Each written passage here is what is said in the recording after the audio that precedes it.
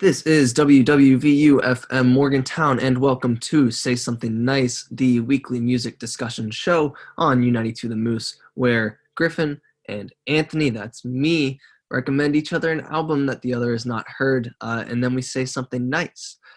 The albums that we're covering this week, I gave Griffin Cut by the Slits, and Griffin, I'm going to go ahead and ask what you gave me, and you can go right ahead and introduce that as well. Yeah, I gave Anthony Telephone, which is the debut mixtape by Chicago-based MC Noname.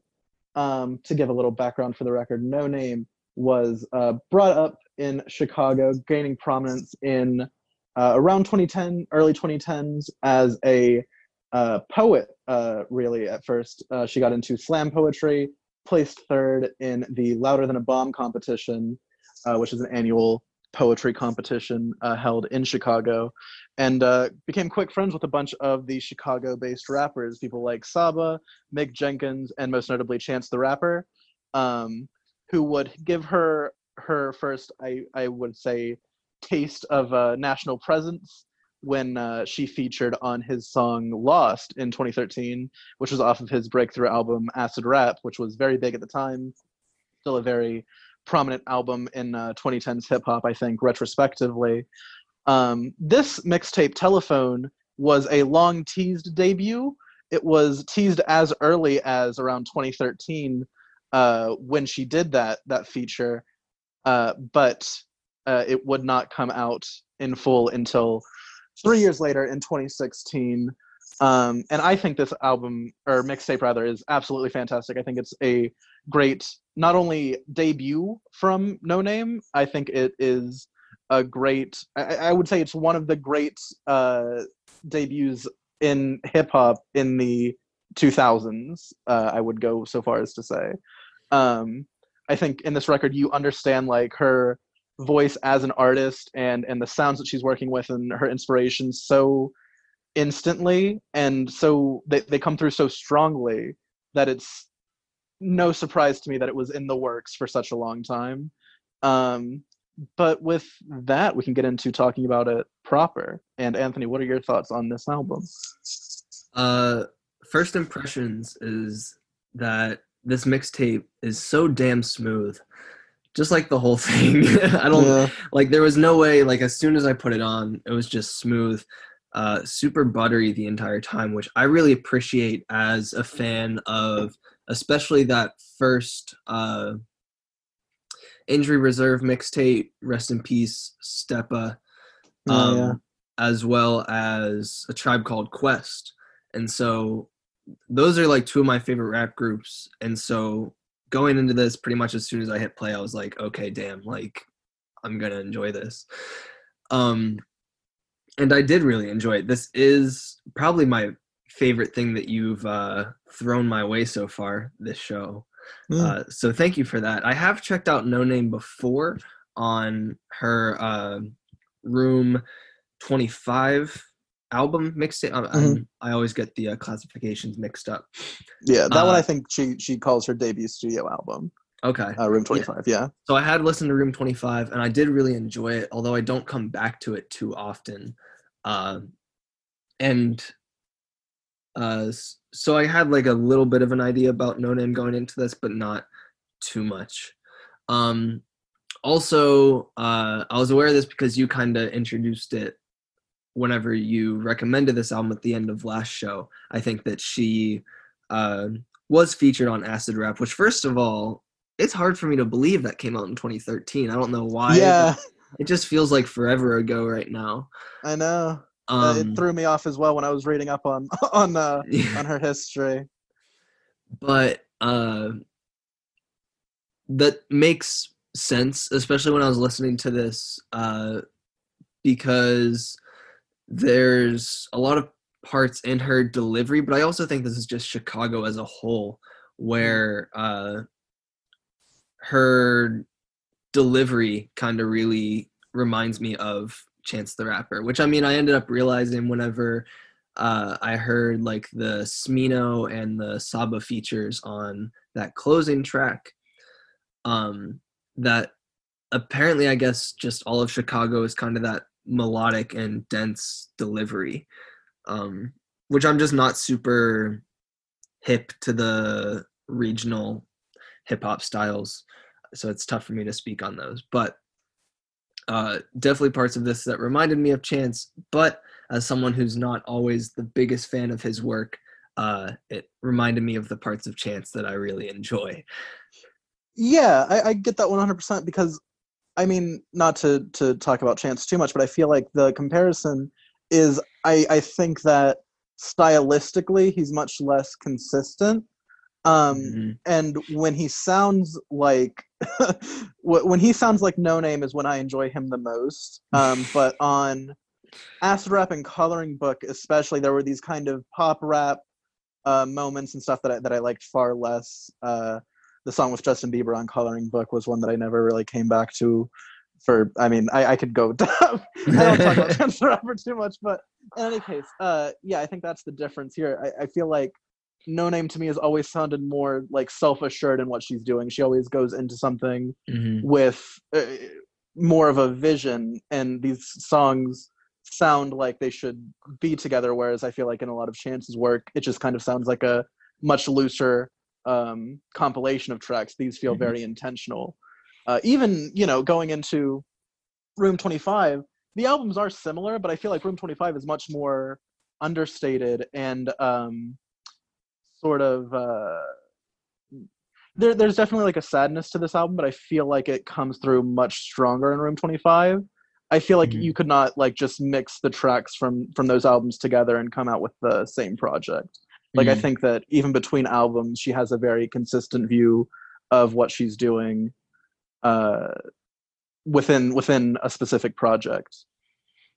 Absolutely. And I'm glad that you mentioned understated, because that's actually something that I felt with this album particularly a lot, is that it all seems so understated in a sense that it's super subtle. And I feel like everything about this project is super subtle. Like, you can toss it on in the background and you'll notice it's playing just for how, just to say vibey that the entire thing is. But at the same time, like, it is really worth sitting down and paying attention to everything that is going on, even though, again, to come back to the word subtle, nothing really jumps out when you're listening to this. The beats don't jump out, the lyrics don't jump out, her flow doesn't jump out, which is fantastic because it makes everything so cohesive. Everything just feels like one thing. It's all one giant just kind of collection of sounds where nothing is out competing anything, nothing's outshining anything. Everything just works together so well throughout the entire album. Yeah, absolutely. It's one of those albums that I feel like, or mixtape, what we can refer to it as. I'm gonna mess it up the entire time. Yeah, it's not important, but it is one of those projects where everything is done so well and done so interestingly and so thoroughly as well. All while I think being beholden to being like listenable first. You know what I mean? Like I think the first thing that goes through is like, okay, are these tracks that people are going to enjoy listening to? Which I feel like with a lot of these, especially like hyper conscious or super lyrical rappers, can kind of go by the wayside. Like Black Thought, for example, is an artist who I really like, and I think he's one of the best rappers out there. But sometimes when I'm listening to one of his projects, it can feel like I've just been read an entire book by the end of it. Whereas this is a very there's a lot of pop orientation within the project as well. Even though that's not its focus, I feel like there's like a lot of great hooks here that that we should draw focus on for at least a bit, because I feel like that's an underappreciated aspect of this album, is just how listenable it is. Absolutely, which kind of leads me into the into something else where that listenability and especially the hooks really showcase the Outkast, Andre 3000, but also Lauryn Hill influences. Yeah, really big strongly. Lauryn Hill influence. Yeah. Sorry, go ahead. No, go ahead. Or you? No, go ahead. No, I had nothing to say. I was just saying, uh, no, yeah, absolutely huge Lauryn Hill influence all over this project. A lot of '90s influence in general, like you mentioned, A Tribe Called Quest. I feel a lot of that on here. Definitely Andre 3000. It feels, and it's interesting because it came out in 2016. One of the other big rap projects from that year was, wait, To Pimp a Butterfly. Did that come out in 2016 or 2015? 15. Ah, never mind.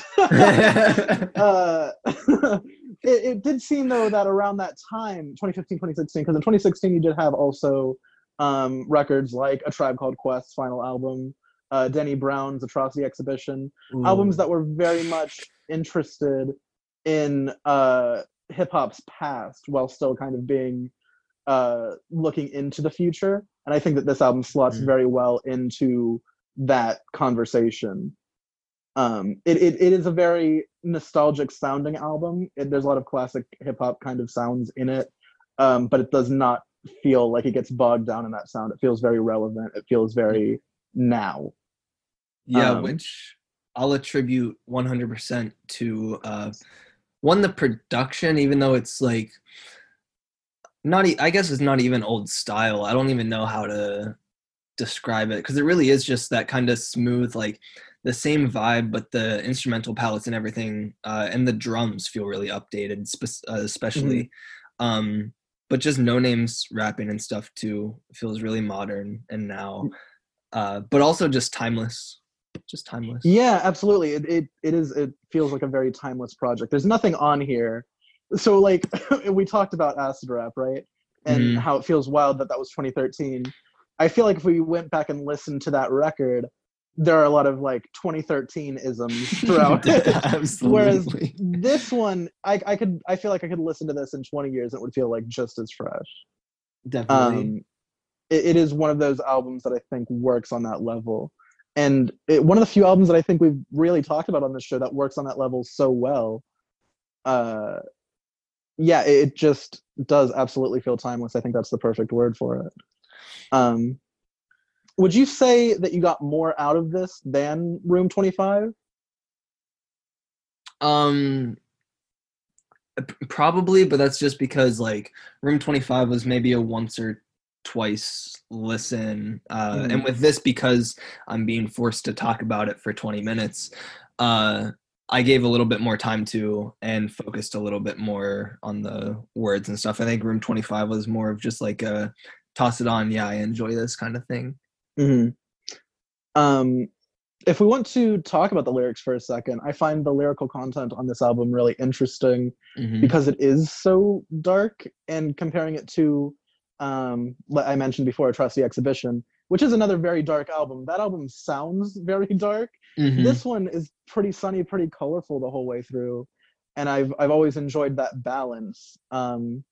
When she talked about the inspiration for the artwork for this album, she commissioned the artist to do a piece that would speak on the balance between life and death, which I think that the album does, like lyrically through its content, both from a lyrical and musical perspective. I think it brings forth a lot of those ideas throughout, and it's in a very interesting way. One of my favorite lines from this album is on the song Casket Pretty, that just ends with the line, too many babies in suits, which is just like a devastating single line. Yeah, so I always really love the way that she tackles like those really serious topics through her music. Right, but the same way, kind of how you mentioned the cover dealing with both life and death, the range of emotions on this project, it's not just a downtrodden experience from front to back. There's a lot of joy that comes through on this as well. Specifically in a song like Diddy Bop, shout out P. Diddy, where she's talking about growing up in a very nostalgic sense. But then also a song like Bye Bye Baby that's about abortion, but not in the typical way that it's usually portrayed of like a hateful act, where it's actually an act of kind of love in that sense. And she's able to cover heavy topics while also covering more maybe not outright joyous topics, but definitely subjects that come off a lot lighter than the topics of death and race that also are present all over this album. Yeah, and I can get into that more. I wanted to talk briefly about, because that reminded me of it as well, why the album had the title that it does, Telephone. And it was something that I'd never thought of until doing more research into it. But she is quoted as saying in an interview, she named it Telephone because, quote, I like the idea of what it means to be on the phone with someone for the very first time and all its little intricate idiosyncrasies, from the awkwardness to the laughter or the various intimate conversations you can have over the phone. I want my project to be very conversational. I want people to feel like they're on the phone with me, getting to know me better than a text message or a tweet, which I feel like, again, that goes to what we talked to about dealing with the layers and layers of emotions. It feels like you're having like multiple conversations with Noname through this record. Like, it is one, and that's why I think it's such a great debut as well, is I feel like I, to some degree, understand her better after having listened to it. Like, I feel like I can start to understand the kind of person that she is and what she wants to do with her art. Which is something that, like I said, I feel like just like not a lot of artists can nail on within a single record. Absolutely. Switching gears a little bit, I would like to talk a little bit specifically just about Noname's rapping on this. And to bring it back, you said that she won a slam poetry competition? Yeah, well, she placed. She placed, I think, third in the slam poetry competition. Yeah. Okay. That makes a lot of sense, honestly, given her delivery and how dense a lot of the rapping is, which I really appreciate. This is truly like some of the style of rapping that I love the most, where it's super smooth, very rhythmic and putting a lot of emphasis in different places, but also like tons of internal rhyme, double entendres, wordplay, and definitely worth like sitting down and spending time dissecting, which is something that I wasn't able to do enough just given the format of this show and the time that we had.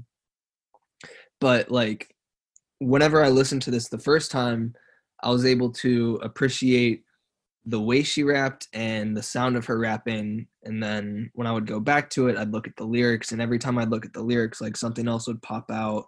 I'd understand something else, or there'd just be like a new meaning that would come out of her verses. So it's really just like, I feel like she really spent a lot of time just like crafting the topics and the way that she tackled them on this mixtape.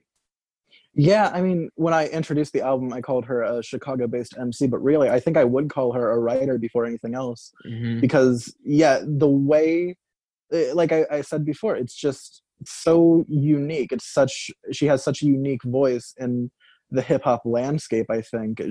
No one else, I feel like, writes like Noname does in her songs, and I think that comes through her background of poetry and everything, and as well, I think that her style of rapping comes from that.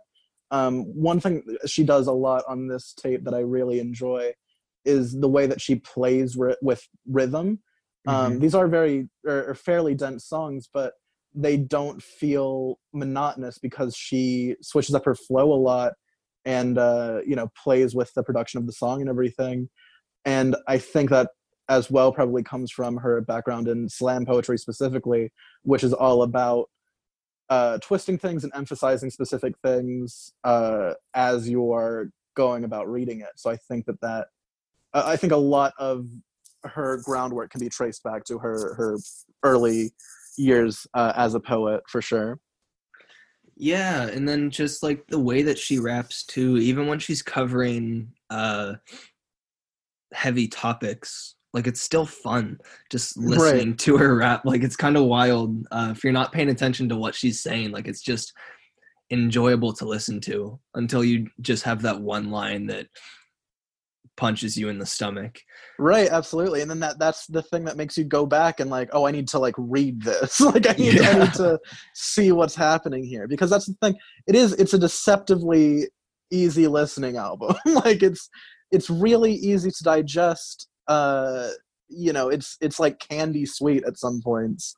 And it is an album that, not that there aren't a lot of like really comforting moments on it. Like I think the opening track, Yesterday, I think it's an absolutely beautiful song with a lovely little sentiment by the end. Picturing your smile like it was yesterday when the dark is coming out and everything, when bad times are here, just remembering the better ones, more or less. And it's a really sweet note to start things out on, and I think there's a lot of sweetness and a lot of love throughout the record. Like I think that's the unifying thing between the heavier topics and the lighter ones, is they're all written about with like love. There's very few consistent emotions here, but I think that is one of the more consistent ones.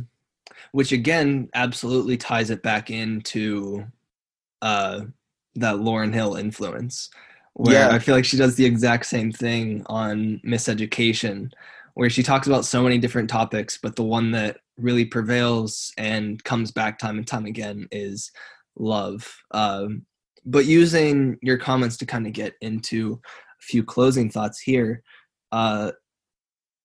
this album is perfect for literally every single situation. Like I can't think of a situation where this album doesn't work. And I think that's because of the fact that she can tackle such heavy topics while still making it sound fun and super enjoyable to listen to.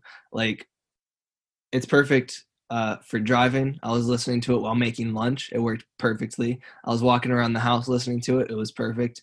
You could snooze to this album. You could literally stand in the middle of your room and just spin in circles while listening to this, and it works perfectly. Like there's not a single situation where it doesn't work, which is amazing and honestly incredible, because that's not something that a lot of albums can do, where you can put it on just as like background music to vibe to, or you can sit down and focus on it.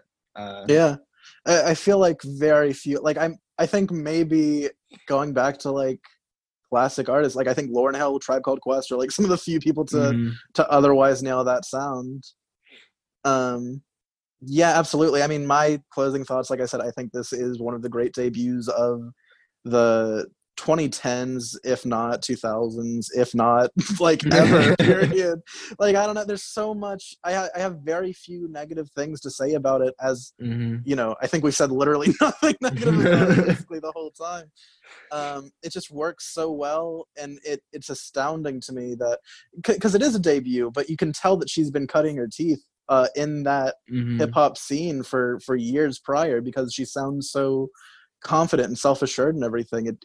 It reads like nothing else, and it's so short too. It's only what 10 like 10 tracks, like 33 minutes tracks, or something. Yeah, it's, I don't know, it's so it's a perfect little mixtape. Like you said, I think it works just about any time you want to go back to it. It's a very comforting album to me. And so I just truly loved this album. It was great. I'm gonna come back to it more because the one thing I regret with this, and I hope it doesn't come across too much, but I really just wish that I had more time with this album, which is my own fault. I should have looked into it sooner this week. But like, I really just wish I had more time with this because there's so much going on. There's so much to get into with this. And I feel like it's just going to be endlessly rewarding to come back, and I would know that I'll just find something else like every time that I come back to this. And I'm really excited just for that next listen to kind of see what else I'm able to pick up on. But yeah, I just truly loved this. I recommend this album to anyone who likes music. Or if you're looking for a vibe, if you're looking to just have something that you can toss on at any point in time, this is going to be a fantastic one to dip into. Yeah. And with that, do you want to get into the track that you picked from this? Yeah, we are going to listen. Well, honestly, like, this is another album. I feel like I could hit shuffle and whatever comes on is going to be fine for playing right now. But the track that I'm picking specifically is going to be the 8th track. So here is Forever by Noname on U92 FM. We'll be right back with more of Say Something Nice. Miss Nina Simone, Jimmy Jones, Missy Elliott, music leader. My relatives never forget my Andre. Papi, Mikasa, Sukasa, baby. I made an entree. Maybe I make your mom's play. Maybe we not gonna sleep tonight. In the night, you and I laugh about how you Gemini. Already fried the chicken, but leftovers was my inner thought. Nah, I'm lying, I'm just playing. You can read this book with me. I'm trying to reimagine abracadabra for poverty. Like poof, I made it disappear. Poof, I'm made of happiness. Everything is everything, but I still haven't paid my rent. Ugly is ugly, so Molly makes me joyful now. When I get down, I'm already up. Molly the water, I keep the drink in the cup. My druggie is druggy, we just some kids out of luck. Ooh, they ain't tryna see me shine. My shine, a bullet on my time, my time. Fuck it, I'll live forever now. They ain't tryna see me shine, shine. Bullet on my time, time. Yeah, I'll live forever. They ain't tryna see us shine, shine. Bullet on our time, time. But fuck it, we'll live forever. Forever and a day, following the rain. You know that we live forever. How long will it take to marry the sunset? Your feet ain't yours yet forever. I sold my name for 7 bags of Skittles on Sunny said Boulevard. Me sending God this rainbow pretty mystery and fully charged. Nobody understands my songs. I love every sentences to heal the scar. The rental car, the Malibu, the Shangri-La. Ooh, my cigarette burning. My mama be calling. She worry about me, her girl alcoholic. And I could take a trip to LA. And I could lose myself inside myself. I hope the Lord forgive me now. Why I still be thrifting, accustomed to wearing hand-me-downs? Why am I Cinderella, a cinder block for my family now? I can't build no mansion on top of these shaggy bones. I left my home, I'm on the road, forgive me. There she go again. Her dark consumerism assimilated in him. Cast a new gospel, occupational sin. Just walked out the church house with happy all in my pocket, a little something to spend. They ain't tryna see me shine, shine. Bullet on my time, time. Fuck it, I'll live forever. They ain't tryna see us shine, shine. Bullet on our time, time. But fuck it, we'll live forever. Forever and a day, following the rain. You know that we live forever. How long will it take to marry the sunset? Your feet ain't yours yet forever. We gon' live forever like Aaliyah. Look how they did Rakia. Honestly, I'm just happy I could be here. Hoping I don't offend all my peers. When I say that ass is a mouthful like Coogee Chocolate. Following bright ideas, cause I'm a victim to colorism. They flood the prison, no difference hanging from trees. When anger lead the system, I notice we still ain't free. In this club trying to ban me cause my white tee, I mean like high key. I was chosen to fight in a pair of mics, over polite, holding a knife. They hold my life in low regards, hoping I'm hopeless. But I've been in love so long, like Janet Jackson poems. I know I'm terrible, but I'm focused like a variable, emitting pheromones, so I don't gotta bear it alone. Nina Simone biopic made me swear in my home. Gotta call someone so I could tell them on my telephone. They ain't tryna see me shine, shine. Bullet on my time, time. Fuck it, I'll live forever. They ain't tryna see us shine, shine. Bullet on our time, time. Fuck it, we'll live forever. Forever and a day, following the rain. You know that we live forever. How long will it take to marry the sunset? Your feet ain't yours yet forever.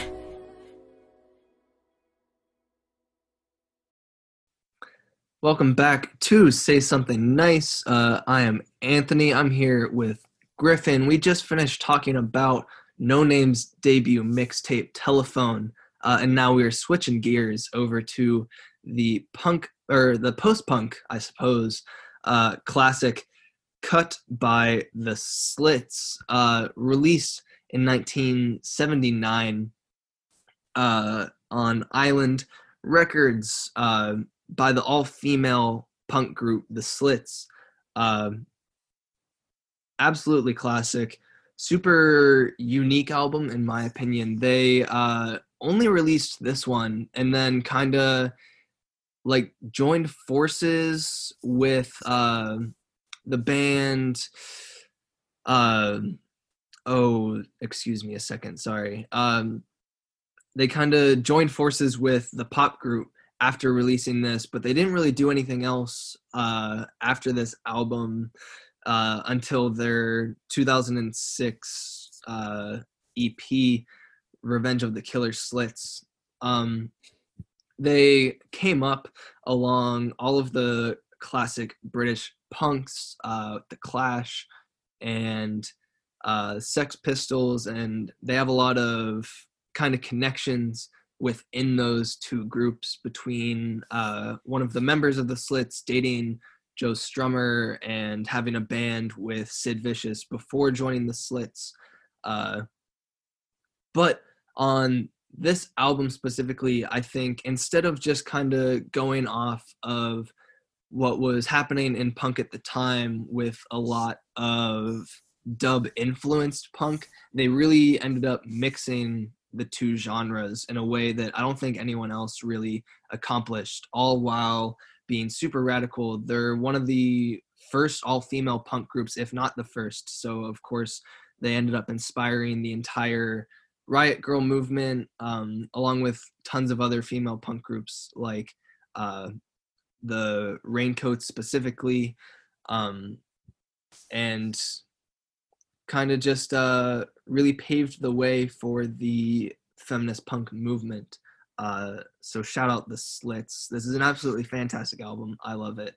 And to avoid talking about it more, I'm going to go ahead and toss it over to you, Griffin. What did you think of this? Yeah, I really did enjoy it. This is maybe the favorite thing that you've recommended me as well this week. It's been a good week, huh? It's a very good week, yeah. Yeah. I don't know. I was surprised that I hadn't heard it before because it's so like up my alley. Specifically with the post-punk influence, there's a lot of sort of what the Talking Heads would go on to do. I think Talking Heads had put out their debut album before this one came out, but the kind of working with world music elements and dub and everything, I don't think they did as much on their first couple of releases. So the Slits definitely beat them out on that. But aside from that, yeah, there's a lot of moments on here that remind me of the kind of jittery, minimal sort of early post-punk that you might hear on like a Jonathan Richman album, kind of what was that band that he was in, Modern Lovers project, something like that, which is, you know, an artist who I really adore. Yeah, it's I just I just liked it quite a bit. I was surprised to learn, I guess, getting into slightly the history of it, that this band was from London, because the vocals and a lot of the things about it seem very sort of Eastern European to my ears. I don't know if they were sort of had mixed European company within the band, but just based on what was kind of going on in like the German scenes or anything like around that time, I feel like I get some of that influence on here. But definitely in some of the tracks on here, like Shoplifting, I feel like I get a lot of the London punk influence. There's definitely like a little bit of Sex Pistols sort of energy on that. But yeah, I mean, overall, I just really did enjoy this album. So yeah. Yeah, going off of that, I'm personally more a fan of American punk. I feel like there's a lot more energy than the English scene. But it's always interesting to me to know that they're from England, because I find them so much more exciting than both The Clash, sorry Alex, and also the Sex Pistols. I find the Slits to be just such a more enjoyable and energetic experience, but also they kind of, not that all punk was angry at the time, but this is just a really fun listen for me. Yeah, there is still some anger in here for sure, and you know, anger and attitude, I'd say, in even measure. And the topics are largely what was going on in punk to my ears. But yeah, just it does feel like they're having a lot more fun with it than like a band like the Sex Pistols were. The Sex Pistols always seem to be like just a little like intolerable. Like, just, like, in any time I've ever heard an interview with any of the Sex Pistols, I've just been like, this is not a person I'd want to have a conversation with. They're just always cranky. Yeah, they're just always cranky fellas. Like that's it. That's the best way to describe them, is just not even like mad or angry. They're just cranky. Yeah, exactly. But no, this, I feel like there's some righteous anger here for sure, but it is like a lot more sort of tongue-in-cheek in a way that reminded me of and you brought up the Riot Girl movement, which I will get into more because, like you said, if they were certainly one of the earliest prominent all-female punk bands, so they were going to have an influence on that sound.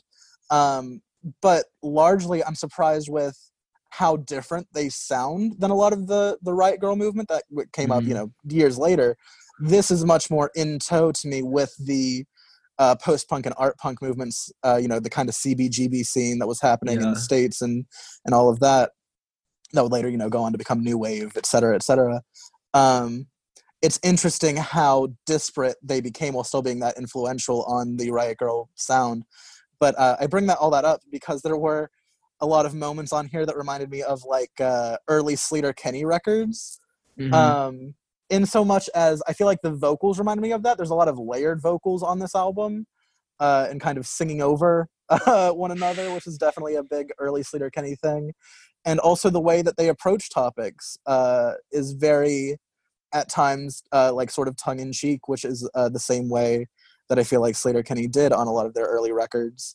Mm-hmm. That's kind of a punk thing in general, I think, is doing it with a wink and a nod or whatever, but I think they embody that very fully here. While still talking about semi-serious things throughout a lot of the track list, I didn't read up on a lot of the lyrics, but there were allusions to like, sexual assault and stuff within them at different points. Specifically focusing on a lot of different women's issues at different points as well.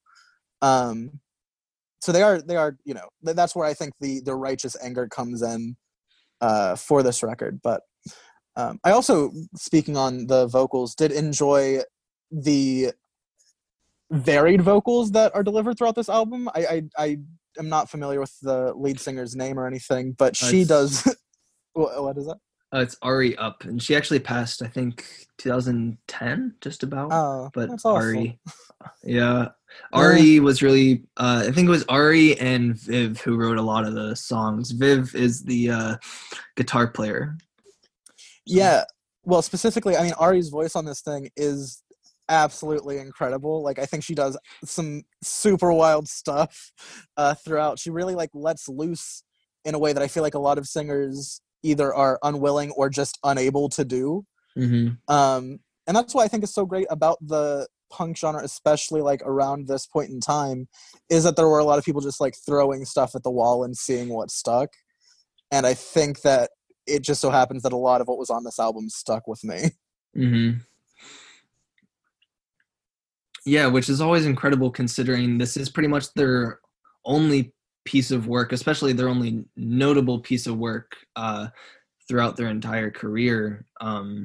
That so much of what they did on just this is their debut, how much of it was just fantastic. And they did such a good job of it, which not to take credit away from the band, but the production here is definitely a contributor to that, because to me, everything is super cleanly recorded, but then there's so much going on just in the classic dub sense, which is what I think really sets this apart from the other like dub-inspired punk that was going on at the time, whether it was like the pop group or Para Ubu or something.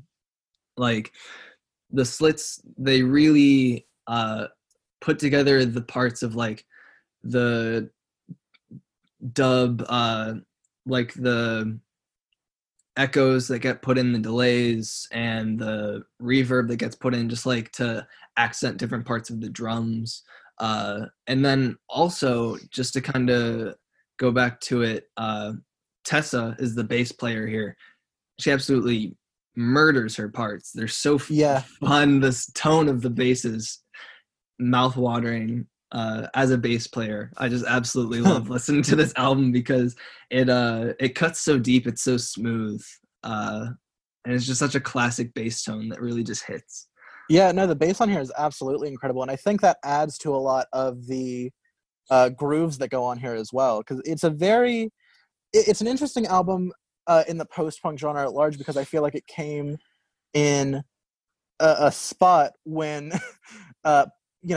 post-punk was, I think, just beginning to get its footing around in 79 or thereabouts. And I think this record was not yet too obsessed with the grooves, and as well was not too obsessed with just being like strange and experimental for no reason. It's in this interesting kind of in-between spot, which I think works really well, because there are moments where there's just like a lovely groove going for like the entire song. And there's moments with screaming and what all, which is also lovely. When you first suggested this album to me, and let this be a lesson to never judge an album by its cover, because I saw the cover and I was like, oh, this is going to be one of those like extremely kind of like lo-fi, minimal, primal type records. But like you said, it is the recording on here, I think, is excellent. Like it's very it's a well-produced punk record, which is not usual for the genre. The production is maybe a little dry for my liking, but I feel like that was very standard at the time. It's, while I was listening to it, I did wish, and I still hope, I guess, it's not out of the realm of possibility at all, that there will be a remaster at some point, because I think that this album could really come alive with like a good remaster. I don't know your feelings on that, or remasters in general, because I know it can be kind of a hot point of contention. Yeah, I mean, I really enjoy this album, and I think, and the production of this album too, which I definitely understand the too dry aspect, which I mean is something that you're gonna get from the post-punk genre from like 77 to 83. Yeah. It's just gonna be pretty much, here's the musicians. But I think that dryness ends up bringing out the moments that are super dub inspired, whether like when the producer here, Dennis Bovell, who was reggae and dub artist who produced this, when he does the kind of like really heavy like reverb slapback delays at the end of something, which was just a huge staple in dub. I'm not sure if you've listened to anything from that kind of like I have a reggae. Bare familiarity with dub. Yeah, I think that the super dry production kind of brings out those moments just a little bit more, but also lets you kind of like focus on what is going on instead of being maybe taken away from other stuff, because like you said, the vocals at times can be super not dense but layered, and so the fact that there's not too much else going on in the mix, I think helps bring that out, and just lets you hear everything that's going on. Right, for sure. It is. That's why I think it would I wouldn't want it like to be a slapdash remaster. I want it to be by someone who has a great deal of respect and adoration for the scene and the style of which this album was produced. Because I think there have been a fair amount of good post-punk remasters, especially I think the entire Talking Heads discography got remastered in sometime in the 2000s, and I really like all of those. I wouldn't mind seeing something of that style happen with this record. And I think it could bring a lot of new relevance to this record that is, in my opinion, desperately needed, just because I think it's a crime that I've not listened to this record until now. Just it's so wild how in tune with it I was from the jump. And I had not even heard of it before this. I am surprised. And it's not an unknown record. It is a fairly influential one within the post-punk scene. And there was the combination of punk and dub that was happening around that time, even amongst the most popular acts, like, Sandista by The Clash would come out the next year. So I'm sure that this had a pretty major influence on stuff like that as well. But this one does it so much more thoroughly than something like that does, I think, and so much more faithfully, that make it such a unique listen throughout. There are, I've made a lot of allusions to the Talking Heads or different acts in the post-punk genre that I could call to, but it is very much its own thing at the same time.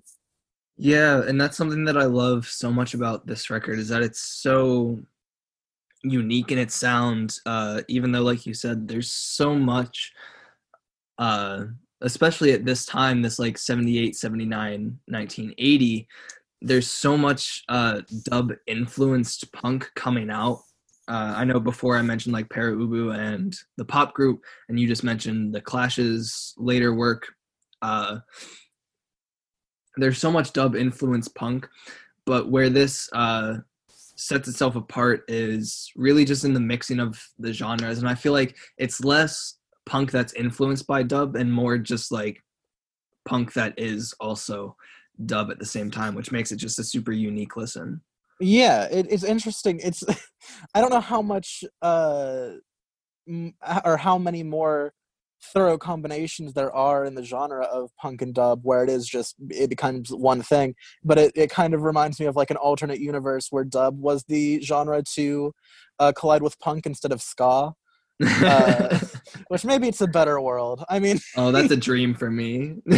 Sorry, not to hate on it too much. Personally, I love ska punk, for any ska punk fans that are listening. But yeah, it is weird. It feels like an album that could have really only come up around the time that it came out. And I don't mean that in a bad way. We called the album earlier timeless, and this one, it's still very good by today's standards, but it's very much of its time, just in the amalgamation of influences and styles and sound production and everything. It's an album that would have only made sense to have come out around that. If an album like this was released today, it would get like 3 listens on Bandcamp. You know what I mean? It wouldn't have like no kind of lasting legacy. But I'm glad that this one came out at the time that it did, because it is very good, you know. But yeah. Yeah, it's really interesting.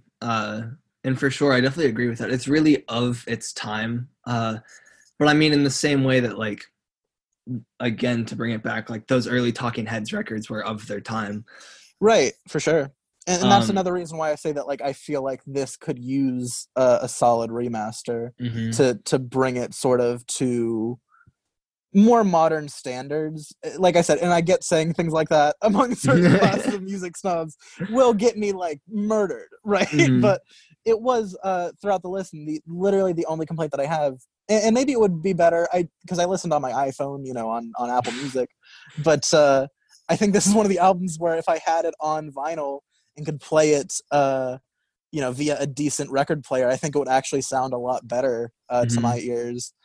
But barring that, I think it could be in for use of a remaster to that same end. Because I specified because I feel like the same music snobs that would murder me for saying that would agree that like an album like this should be listened to, if available, via, you know, vinyl record. Yeah. And I mean, sorry, go ahead. Okay. I was just no, go ahead. All right. Going off that, as someone who definitely appreciates different formats and music listening avenues, I suppose, through like speakers, headphones, and earbuds, I think to bring it back to the production, that's something that this kind of production where it's super dry definitely benefits from something like listening to it on speakers, because you get that sense of space that really opens the album up and kind of gives it a new sound, honestly, just having that space as opposed to having it shoved into your ear through earbuds, which kind of can take away from it a little bit. Yeah, I feel that absolutely. Which maybe I'll give this record, because I am definitely revisiting this record. There's no question about it. I think next listen I might try through the speakers, because for some reason, I mean, my go-to method is always headphones, generally. But yeah, like you said, some albums, it just works better over speakers. Like, that's as simple as it is. I would have loved to hear also like live versions of these songs, because I feel like this band could really come to life in a live setting. It's a shame that it's past its time now. And I mean, there are you can get a hold of like John Peel sessions from this album. So, but if you want to go ahead and get into some closing thoughts, that would be fantastic. Yeah, I mean, just to close, like I said, I really thoroughly enjoyed this album. I think if you are at all interested in the post-punk genre, this is a touchstone that you don't want to miss.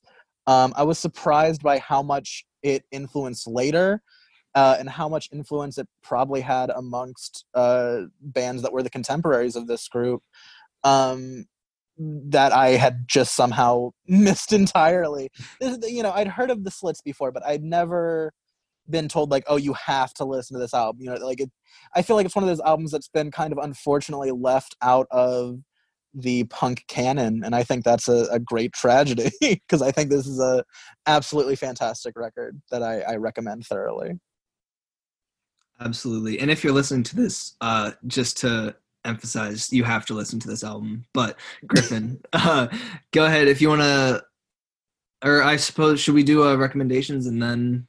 Well, I can shout out the track that I'm picking. Yeah, I'm going to pick a Typical Girl, which is, I think, one of the most emblematic tracks of the album, and of what it inspired, both at the time and much later. It's a track that lyrically as well reminded me of something that, like, current sort of artists that work in the feminist sphere, like a Stella Donnelly or a Courtney Barnett, like songwriters like that. It kind of reminded me of that style of songwriting, which I really did enjoy as well.